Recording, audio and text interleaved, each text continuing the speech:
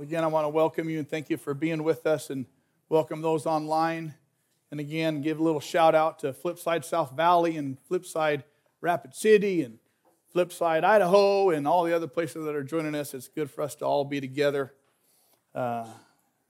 in today. We're going to start a new series that I'm titling That You May Believe. Here's why. Because we've got to decide what will be the foundation of our life, of our decisions, of our perspective, of our worldview. And if we're not careful to choose what that foundation is, we'll fall into a foundation. And the foundation that we'll fall into is one of self-absorption, comfort, and selfishness. That's our culture. And so I think it's wise for us to decide what is going to be a foundation for my life, for my decisions, for my perspective. And I believe that the only foundation for life that will be a foundation of success, of security, of sureness, of blessing, the only foundation that's unchanging and stable is the Bible. Now, to understand why the Bible must be our foundation for everything, you have to understand the game of football.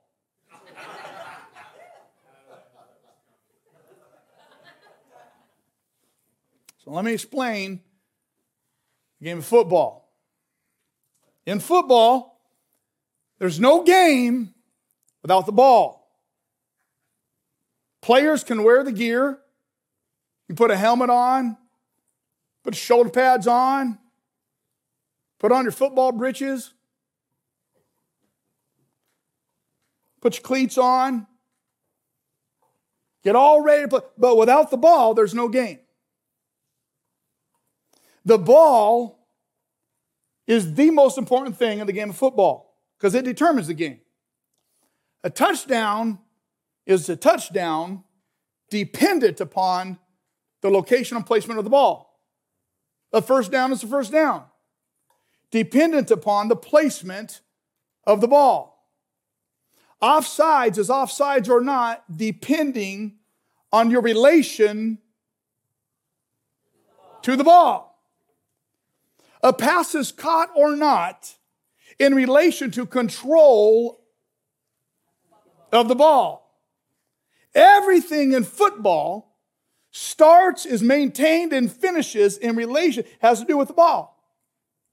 The ball is the foundation for everything that happens in the game of football. So, in our Christian faith and life, it is possible to get a bunch of the other stuff right. To go to church, to have all of the accessories of a player, to have the right verbiage, to have everything that looks like Christian. But if you don't have the main thing, the ball, in this case, the Bible, everything's just a waste of time. It's all just religion without the Bible. A Christian without the Bible is like playing a game of football without a ball. It's all activity and no purpose. As you can't play the game of football without the ball, I want to tell you this morning that you cannot live a true Christian life without the Bible. The Bible is the foundation of the Christian life and Christian faith. And the Bible is the authority for all of life, all of decisions, all of actions, and all of reactions. The Bible's a key.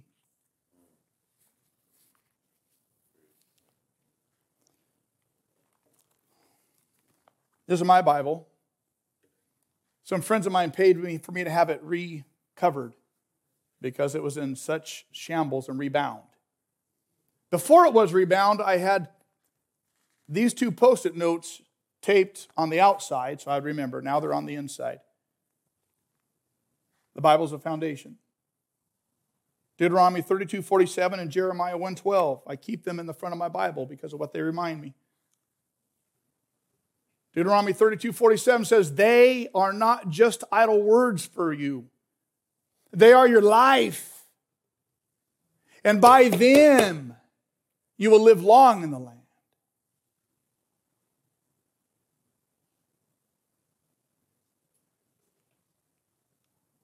Jeremiah 1, I am alert. God says, I am alert and active, watching over my word to perform it. The Bible is a foundation. It's not just idle words. It's not just a bunch of stuff that doesn't make sense. The Bible is a foundation by which I will live. God is active, alert, watching over His word to do that which is in it. The Bible is called the Word of God. The Word of God, that phrase is used, those words are used many times in the Bible. And they have a lot of different meanings depending on the context, depending on if it's the Old Testament in Hebrew and the New Testament in Greek. One of the places where the Word of God is used is in John. And next week, I'm just setting the table today. Next week, we'll start feasting on it. But in setting the table, we have to understand what the Bible means by the Word of God. And in John chapter 1, verses 1 and 2, we get a glimpse into what the Word of God is. John says, in the beginning was the Word. And the Word was with God, and the Word was God. He was with God in the beginning. The Word of God is more than just words, it's a person. See, when the Bible uses in John 1, when John uses the word in the Greek, it's the Greek word logos. And he uses it as a title for Jesus. So what John is telling us is in the beginning was Jesus. Jesus was with God. Jesus was God. He was with God in the beginning. The Word of God is a title for Christ, for Jesus. The word literally, the word logos means the expression of a thought, the reason, or the plan. And so one of the things that John is telling us is that Jesus is the expression of the thoughts of God. He's the expression of the reason of God. He's the expression in physical form of the plan of God. It can mean the thought of the total message of God to humanity. And so Jesus, what John is telling us is that Jesus, the Word of God, made flesh, is the thought, the physical expression of the total message of God to humanity. That is Christ. And that is His Word. Acts 11, the apostles and the believers throughout Judea heard that the Gentiles also had received what? The Word of God, the Logos of God. The full expression, the reason, the plan of God as revealed through Christ. 1 Thessalonians 2. And we also thank God continually because when you receive the Word of God, which you heard from us, you accepted it. Not as human word, but as it actually, the Word of God, the expression of the full thought of God from God to humanity, the plan of it, the reason of God from God to humanity, the Logos of God as revealed in Christ. This is the Word of God. It can also literally mean the written message. This, the Logos of God.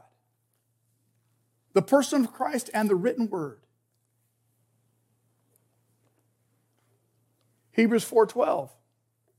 For the Word of God is alive and active, sharper than any double-edged sword. It penetrates even to dividing thought and spirit, joints and marrow. It judges the thoughts and attitudes of the heart. And Jesus shows us that there's an unquestionable link between the written word and God himself. There's no difference in the written word of God and God himself and God as revealed in the person of Christ. For it's in John 5:39. Jesus says, you study the scriptures diligently because you think that in them you have eternal life. These are the very scriptures that testify about me. There's an inexplicable relationship between the written word of God and Jesus himself.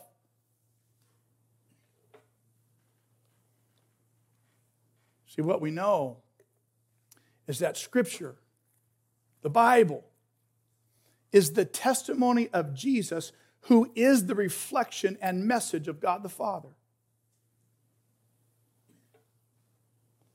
There's another Greek word it's used in the New Testament for word. Not only is logos used, but also this Greek word rhema. And that's the written and the spoken words of God. And in Ephesians 6, when Paul talks about the word of God, he uses this word rhema. He says, take up the helmet of salvation and the sword of the Spirit, which is the rhema of God. The word of God. That word that is written, that word that is spoken into a life. In Matthew 4:4, Jesus says of when he was tempted in the desert, Jesus answered, it is written, man shall not live on bread alone, but on every word that comes from the mouth of God, the spoken word. Jesus demonstrated the fact that we need the recorded words of God to overcome the devil's attacks. And so here's how the Logos of God and the Rhema of God work together. While reading the written word of God, it begins to speak personally to you. And that's when the Logos to you becomes the Rhema in you. If you've ever been in church or listening to Scripture and all you're doing is someone's talking to you about the written word, the Logos of God, and all of a sudden it penetrates and pierces you. And you have those moments where you're like, that, how did he know? Who told him? That one got. That's when the Logos of God becomes the Rhema of God, where the written, revealed word of God penetrates and pierces. And it doesn't penetrate and pierce without diving into the written. And it's written so that it will penetrate and pierce. You follow me? The foundation. The Word of God. It is alive and it is active. What I want us to understand is that there is no difference between God speaking and Scripture speaking. There's no difference. A lot of church people, boy, if God could only speak, if God would only tell me, if God would only, well, He has. There's no difference.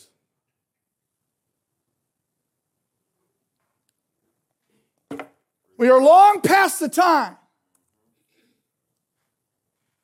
when we're faced with issues, we go to a therapist, a counselor, a pastor, a confidant on social media, when God has already spoken.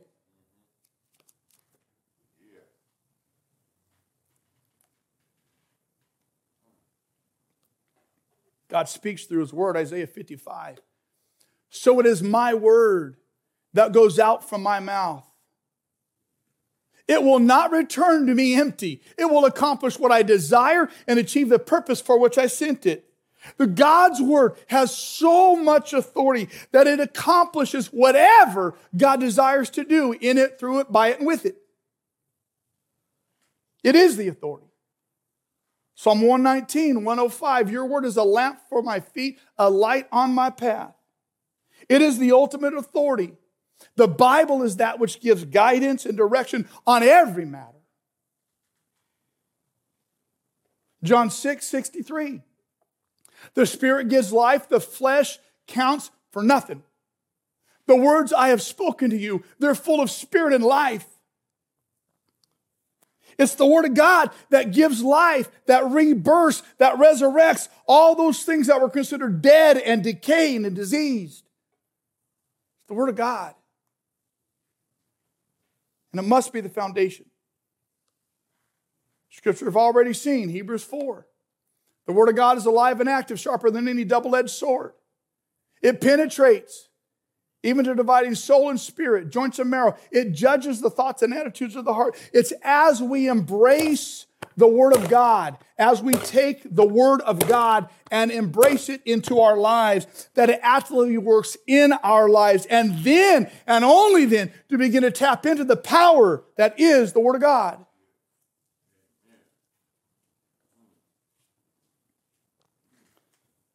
Reading a book this week, and it talked about the greatest desire in the human lives. And the greatest desire in human lives, the author said, is passion. We want passion.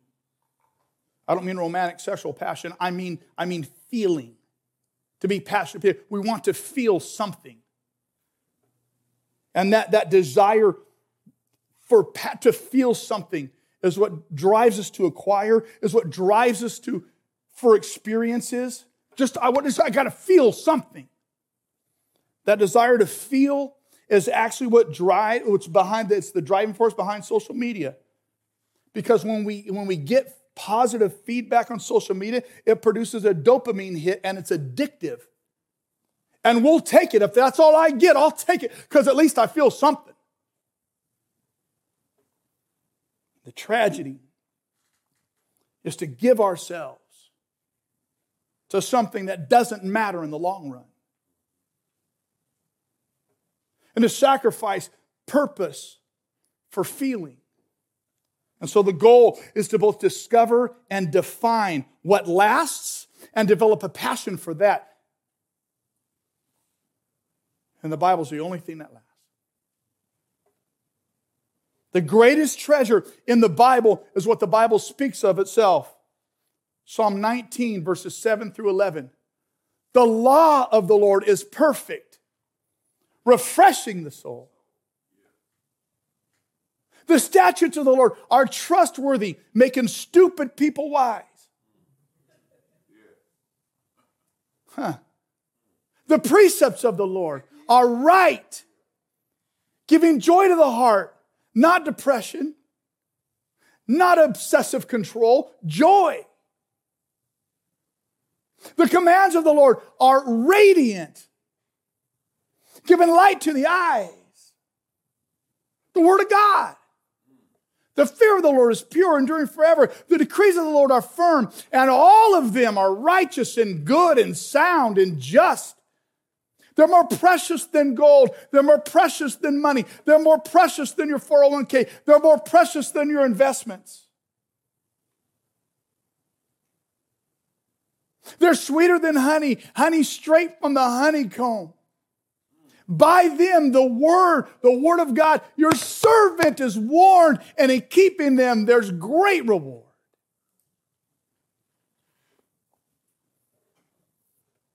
So let me ask you this. Can a Christ follower say yes to following Jesus and no to reading the Bible?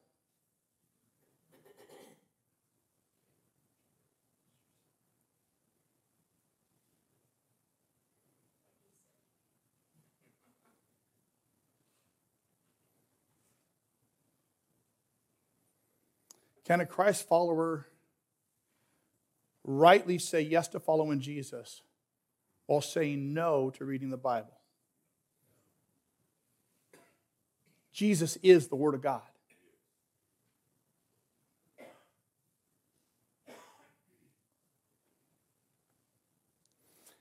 Can a Christ follower rightly say yes to following Jesus and say no to reading His Word?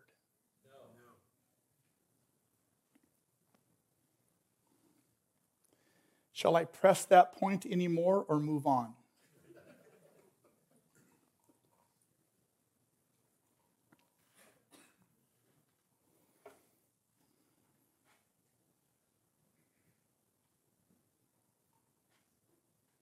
Notice what Jesus says.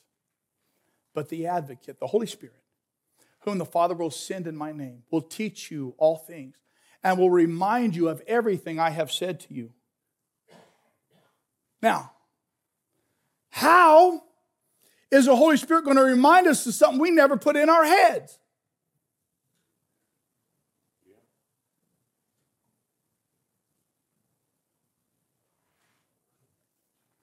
God is faithful and has provided us with an advocate that goes to the Father on our behalf, the Holy Spirit.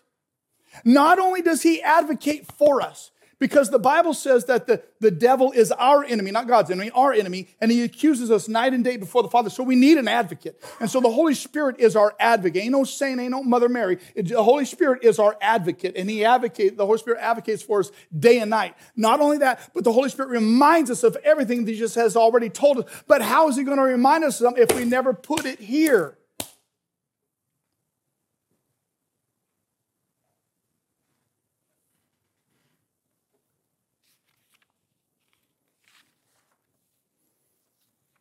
So can a Christ follower rightly follow God without reading while saying no to His word? No. In my Wednesday night Bible study, we're going through the book of Joshua. And in chapter 8, I shared this a couple of weeks ago, chapter 8, there was a verse in chapter 8 that struck me. And then Joshua's taken over leadership of the nation of Israel from Moses. Moses has died, and God has passed the mantle of leadership to Joshua. And Joshua, in wisdom, said, we're going to go back to the Bible. We're going to go back to the law of God, the commands that God has given to us through Moses. And in chapter 8, verse 35, the Bible says there was not a word of all that Moses had commanded that Joshua did not read to the whole assembly of Israel. There wasn't a word that he didn't read to everybody, including the women and the children and the foreigners who lived among them. Everybody got to hear it. And what struck me is that Scripture needs to be heard and needs to be read by everybody. And the thing that got me up there is back then, those were the days where parents made their kids go to church. Kicking and screaming, I don't care. You don't want to go? Fine, move out. But as for me and my house, you ain't got no choice. Whoever pays the mortgage makes the rules. And you're going to go. There was none of this. Well, we'll just let them figure their own way in the world. There's none of that. And when they were there, they heard the Bible. All the words. See, it was more than just teaching them how to be kind to their neighbor. It was more than just teaching them how to be good citizens in their community. The school will teach them that.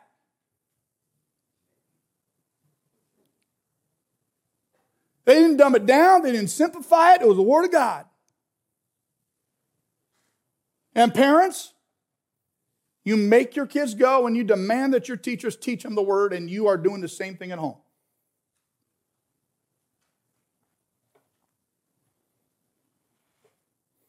You know how, if you have kids, do you know how your kids are going to hear God talk in their ears? If you have kids, do you know how your kids are going to remember God's word and instructions when they face temptations? Do you know how? The same way you're going to. Ain't no different. One, by putting God's word in your mind so that the Holy Spirit can remind them of what the Word of God said. That's how. And so as we go through this series, I'm going to give you two challenges. One of two challenges. You get it if you choose to accept it. You get to choose which of the two challenges you're going to accept. Here's one of them. One is just to read a chapter a day through John until I'm done with this series. Now, I'm taking my time. I really enjoy the Bible, and I love teaching it. I think it's my most favorite thing to do. And so it's going to take us probably through July to get through this. Little bit by little bit, chapter by chapter. And so one of the challenges is you decide today to start reading a chapter a day through John until I'm done with the series. And what's going to happen, you're going to get done. it's not that long of a book. You're going to read it in 3 weeks. And then you're going to start back over and read it in 3 weeks and start back over until I'm done with this series. And here's what's going to happen. These are not just idle words for you. They are your life. And by them, you will live long in the land. Here's what's going to happen. God is active and alert, watching over his word to perform it. And so you're going to read this. And then you're going to start over reading it again. And then you start over reading it again. And the Logos of God will become the Rhema of God. Even though it's the same chapters over and over and over. It's different every time. That's one challenge. The other challenge is to pick up one of these 3 reading plans that I developed. Now, those of you can pick this up at the Start Here booth or email us. We'll send them to you. But those of you who are skiers know what these are, right? What does this mean? Yeah, novice, easy, right? It's a little green circle. And so the first reading plan, if you're like, you know what, I like every day read the Bible? Well, I developed a real easy reading plan for you. It's the book of Genesis, Proverbs, and the book of John in a year. Little bit each day. The book of Genesis, the book of Proverbs, the book of John. And maybe this is where you need to start. For some of you, you're like, well, I'm not a novice. I got like 3 Bibles, and so I got to be good at it a little bit. You know what this is in the skiing world, right? Blue square. What is it? Intermediate. It's intermediate. Like, I'm not a beginner. I don't need the lessons, how to put on my skis. I'm not on the bunny hill, but I'm not jumping out of a helicopter yet either. So I'm like, well, great. I got one for you, and it's the entire New Testament. And so just pick, like, here's your plan for the year. Read the Bible through the New Testament in a year. Now, for some of you, you were born on the slopes. Your parents worked at the slopes. They always had you at the slopes. Summer and winter, and in between time, you're always, it's the black diamond, right? For all the advanced experts. And so the reading plan is through the whole Bible. The whole Bible in a year. And so here's the thing. It doesn't matter which one you choose. You can do the book of John through this whole series. You can do either one. It doesn't matter which one you choose. Just pick one of them and do it. Because what the Bible says is that the Word of God is sharper than any two-edged sword. Even just the book of John. The book of John is sharper than any two-edged sword. The book of John is the Logos of God that becomes the Rhema of God. So whether you're reading through the entire thing or just the book of John, God is active and alert, watching after His Word to perform and do what He wants it to do. If you don't like my suggestions, there's a lot of Bible reading options online. Find one. I don't know how I can make it any more simple for you. But let me just add this. I'm not talking about, in the Bible, I'm talking about reading a devotional about the Bible, or a devotional about God, or a devotional about Jesus, or a devotional about faith, or a devotional about the Christian life. So we're talking about reading the Bible. So if you want to read a devotional, that's fine. Go ahead and do that. But do it after, subservient to the Bible. I had a professor in my undergrad that told me this once. He said, Carl, never read a book about the Bible more than you read the Bible. I thought that was good advice. The Word of God is sharper than any two-edged sword, not your devotional. God is active and alert, watching after His Word, not your devotional. The Word of God is not idle. Your devotional probably is a lot of places. So if you choose to start this, here's my suggestion. Think about it like eating. Think about it like eating. Now, some days you eat really, really well, right? And you eat a lot. And you snack throughout the day. Like there ain't a moment where you go without much food. And some days reading the Bible is going to be like that. But there are other days when stuff happens. And you realize it's 2 o'clock in the afternoon, you hadn't eaten a thing yet. Now, for most people, when it's 2, 3 o'clock, I haven't eaten anything yet. Most people, some of you might be the exception, but most people don't go back and start eating where they should have been in the morning. Most people don't go, you know what, I miss my eggs and my bacon and my orange juice, and then I miss my mid-morning snack, and then I miss my lunch, and then I miss my after lunch snack, and so I need to go eat all of that so I can make up for where I am. Most people don't do that. And so similarly, if you miss a portion in your reading, you can, if you want, go back and make up for the meals you missed, but you don't have to. So usually when you miss a meal, what do you do when you realize you missed a meal and you're hungry? What do? You just eat. So if you miss a portion of this, stuff happens. Just wherever you are, just start eating. Does it make sense? See, this was never intended to be a club with which we beat ourselves up and beat other people up. This is joy. This is light. This is life. So don't beat yourself up over what you haven't. Just start eating.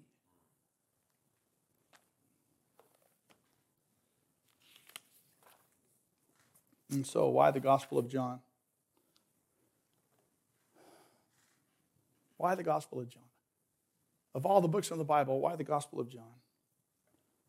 Well, because of what we know. John tells us why the Gospel of John. John 20, verse 31.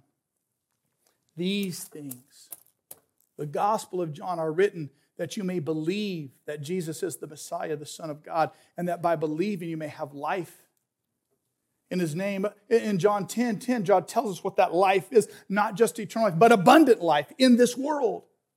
These things are written, the book of John is written, that you might believe, either for the first time, you've never believed, or for those of you who have already believed, continue believing. And that in that believing, you have life. That's why the Gospel of John was written. Now, there's a lot of other benefits to it, but this is its purpose. It was written that those of you who don't believe yet will believe. And those of us who already believe will believe again, and believe afresh, and believe anew. That's the purpose of John. See, the value of John is this. Someone has said this, that the Gospel of John is like a pool of water in which a child may wade in and an elephant can swim in. It's simple, beautiful, profoundly deep. Whatever level you are, you just starting out, the Gospel of John is a pool of water which a child can play in and be safe, and frolic in wonderment and joy. You've been around this thing a long time, and you think you're beyond the elementary things. Well, great. It is so deep, so theologically profound, so doctrinally deep, that if you were an elephant, you could swim around in it and never find the bottom.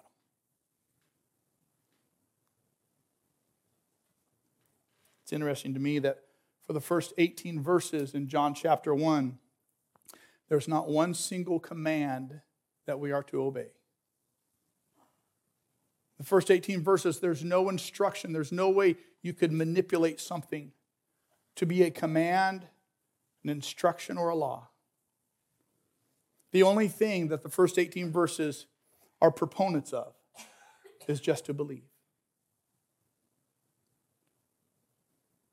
And so, in this series, we're going to go back to the beginning,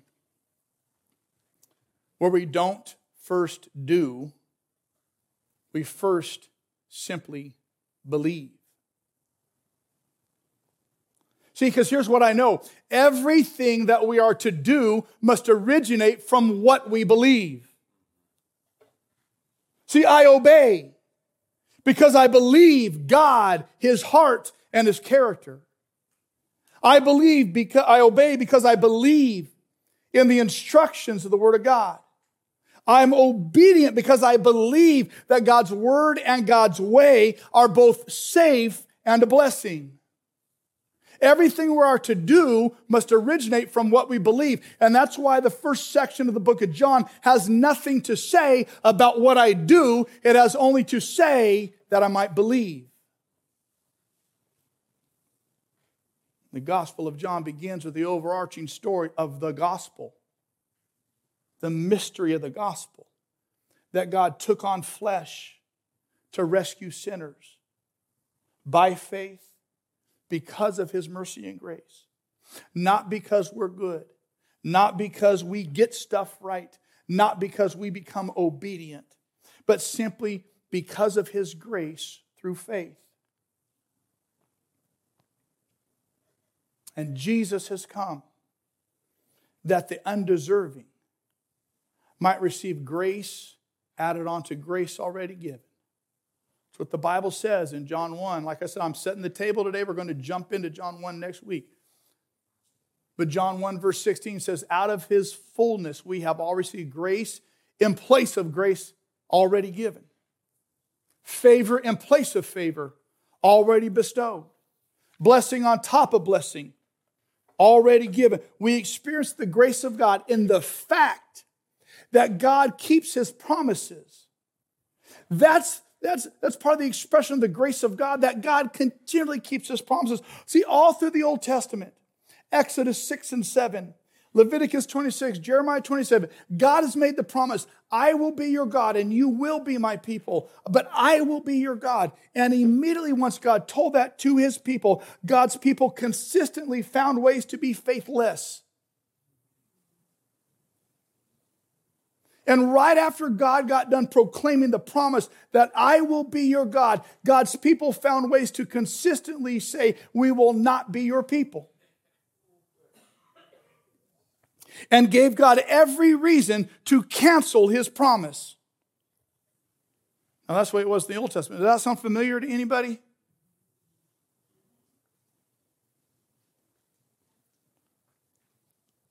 But despite the sinfulness of humanity, despite the rejection of God by humanity, the book of John tells us the Word, the full thought, expression, plan, and reason of God became flesh and made his dwelling among us.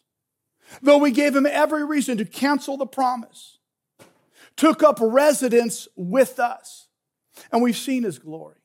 The glory of the one and only Son, who came from the Father, full of grace and truth. Despite me walking away, because of God's grace, he remains faithful to his promise that he will be my God and I will be his son. Grace added to grace, because God always keeps his promises, even when we give God every reason not to.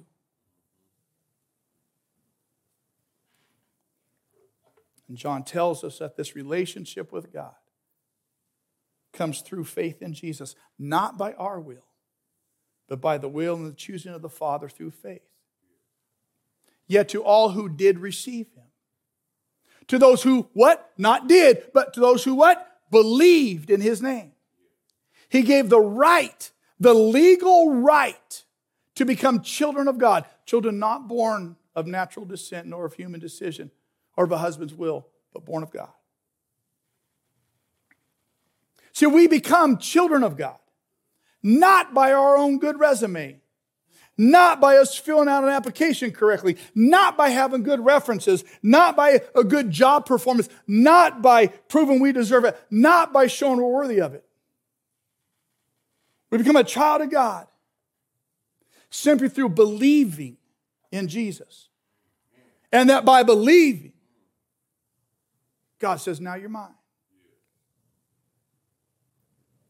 And the amazing thing to me is that God makes promises to his kids. And what's even more amazing to me, even to his kids, because they're his kids, even when they walk away, and even when they live with the pigs, and even when they consider him a non-entity, God still keeps his promises, not because we deserve it, but just simply because of his grace. He's already taken care of the sin problem because I'm his kid now. And guess what? If God says, I am a child of God, you know what that means? I'm a child of God. Doesn't matter what you say about me. Doesn't matter what I did last night. Doesn't matter what I'm going to do tomorrow night. I'm a child of God. Not because I've done anything, but simply because I have believed in Jesus. Because I'm a child of God. And not by performance, God keeps His promises. Because I'm a child of God. In spite of my deficiencies, God blesses by His grace. And God says it's real simple to become a child of God. That you might believe. That's why the first chapter of John has nothing to do with commands, has nothing to do with obedience. Just that you might believe. That's why the entire book of John is written. That you might believe. And that by believing, life opens up. And so today, choose to believe.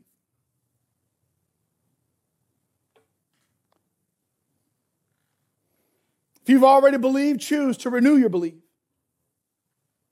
If you've already believed, choose to return to believing in great astonishment and wonderment about this God and His grace. If you've never believed yet, choose to believe. See, we are all creations of God by virtue of our existence, but we're not a child of God until believe. And once you believe, God says, you are a child of mine. I'm going to invite you to pray with me.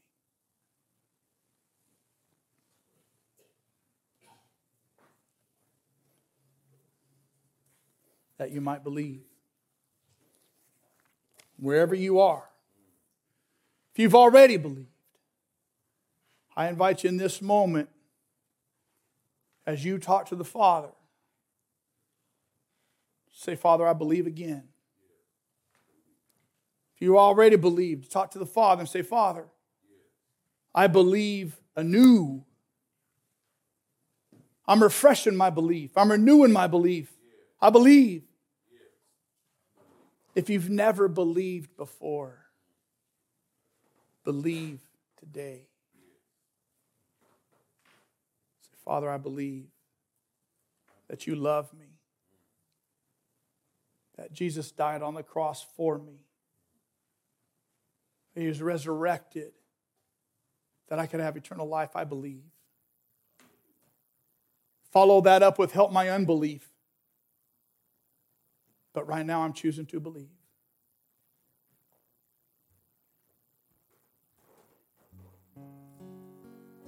Father, we believe that these words are not idle words, that they are our life, and by them we'll live long in this land. We believe that you are alert and active, watching after your word to perform it. We believe. We believe that this word is alive and active, sharper than any two-edged sword, capable of dividing between bone and marrow, thoughts and intentions of the heart. We believe. We believe that it is a light to our path. We believe that it is instruction and authoritative. We believe that in it is life. We believe that it is the reflection and representation of you. We believe. And Father, as we step for the first time or anew into belief, would you do exactly what you've intended your word to do? To rescue, to save, to renew, to create through your word. We believe.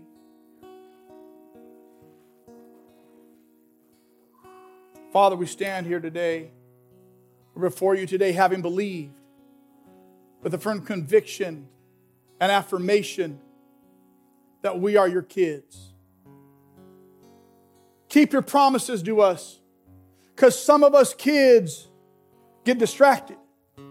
Keep your promises to us, because some of us kids get all wound up and bound up in stuff we shouldn't be. Some of us kids wander, need discipline, be merciful and gracious to us. Some of us kids, in spite of ourselves, rely on your mercy and your grace. Some of us kids believe that you will keep your promises, because we are your kids. Never to be neglected, never to be disowned. We are your kids. And because you said we are. It doesn't matter what the devil said, doesn't matter what the demon said, doesn't matter what other people say. We are your kids. And nothing can take us out of your hand. We are your kids. And we come to your word that we might believe. We love you, Jesus. In your name I pray, amen. There's your reminder. Choose one of those options. Get in the Bible every day. You can pick up those reading plans at the Start Here booth. You can email us and let us know you want us to send you some. Read through the Gospel of John, a chapter a day till we're done with this thing. And you'll find you're just beginning to scratch the surface of a very deep pool. Here's what I'll do too. I just thought of this. As we go through the book of John, there's probably going to be a lot of questions. And there's definitely going to be a lot of things that I can't deal with in the totality of it. It's too deep.